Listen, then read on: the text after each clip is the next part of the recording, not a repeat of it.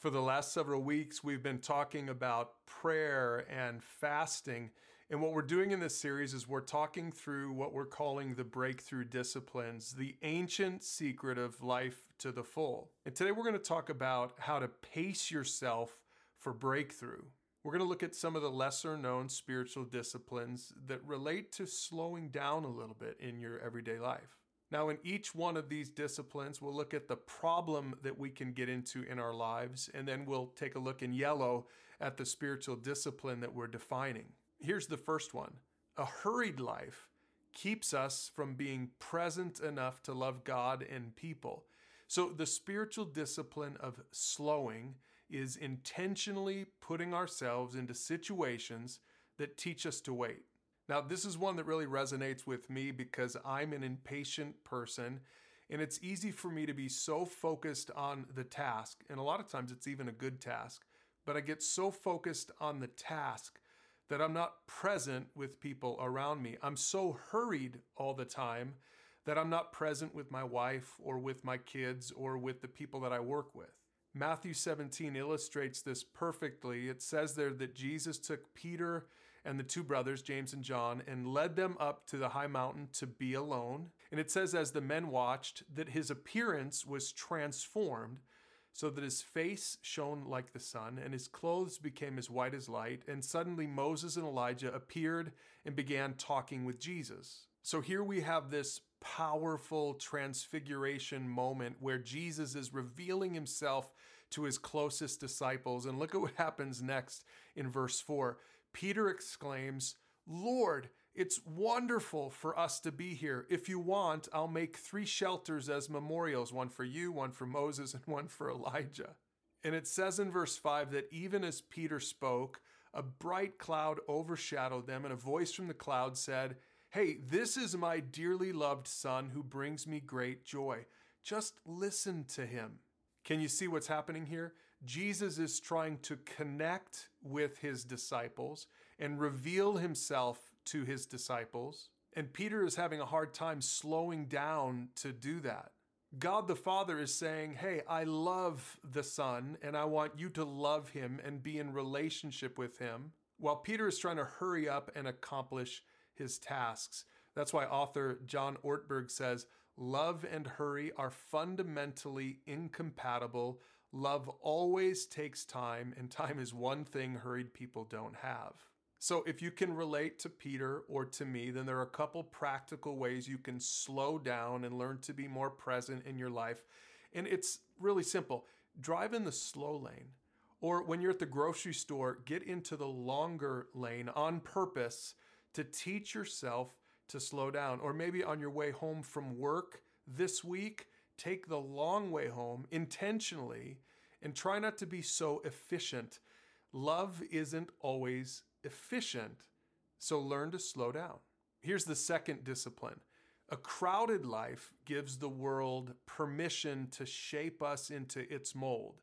So the spiritual discipline of solitude is withdrawing from the constant barrage of stimulation to let God transform us. Whether it's TV or social media or just always being around family and friends, the truth is that our lives in the modern world can get so crowded that we conform to the world around us. And that's why I love what Romans 12 says. Paul says, don't copy the behavior and customs of this world, but let God transform you into a new person by changing the way you think. And solitude is one of those spiritual disciplines that helps us accomplish what Paul is talking about here in Romans 12.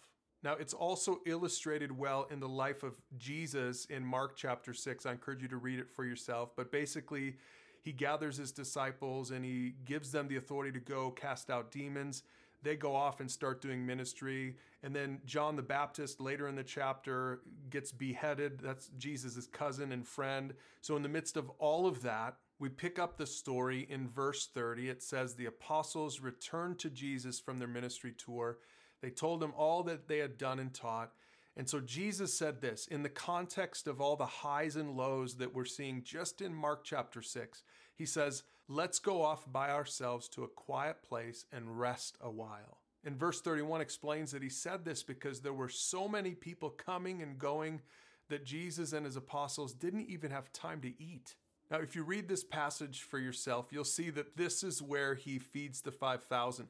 So he doesn't even get to break away before he has to do another miracle surrounded by literally thousands of people. And we read a little bit further down that after that miracle, immediately Jesus insisted that his disciples get back in the boat and head across the lake to Bethsaida while he sent the people home. And it says this, after telling everyone goodbye, he went up into the hills by himself to pray. Now, what I want you to see in these verses, and I encourage you to go back and read all of Mark 6 once again, and it'll really jump out to you, but that Jesus is having a crazy, busy, hectic day with highs and lows, and this is kind of how all of us are, right? And still, Jesus finds time to break away. He's focused on it. He's working hard on it. He breaks away to spend some time in solitude. And if Jesus, God himself, needed solitude to stay sane in his life, in his ministry, in his everyday, how much more do you and I need solitude in our regular schedules, whether it's just 5 minutes a day or every once in a while, maybe once a month or once a quarter or once a year, we actually take a couple of days away to be alone and spend some time with God so that he can transform us.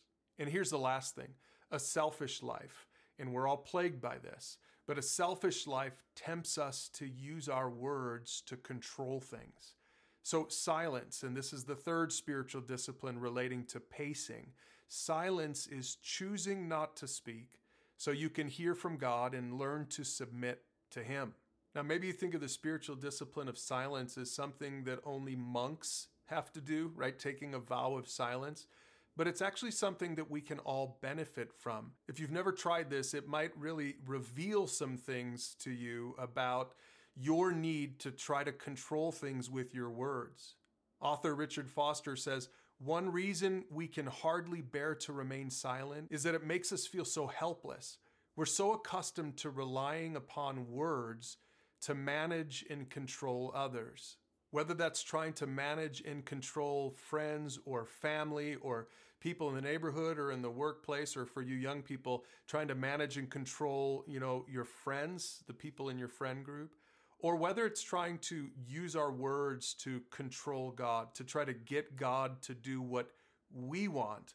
Silence is so valuable because it teaches us that we need to let God have the final word. It teaches us how to listen to God. It teaches us how to let God be God.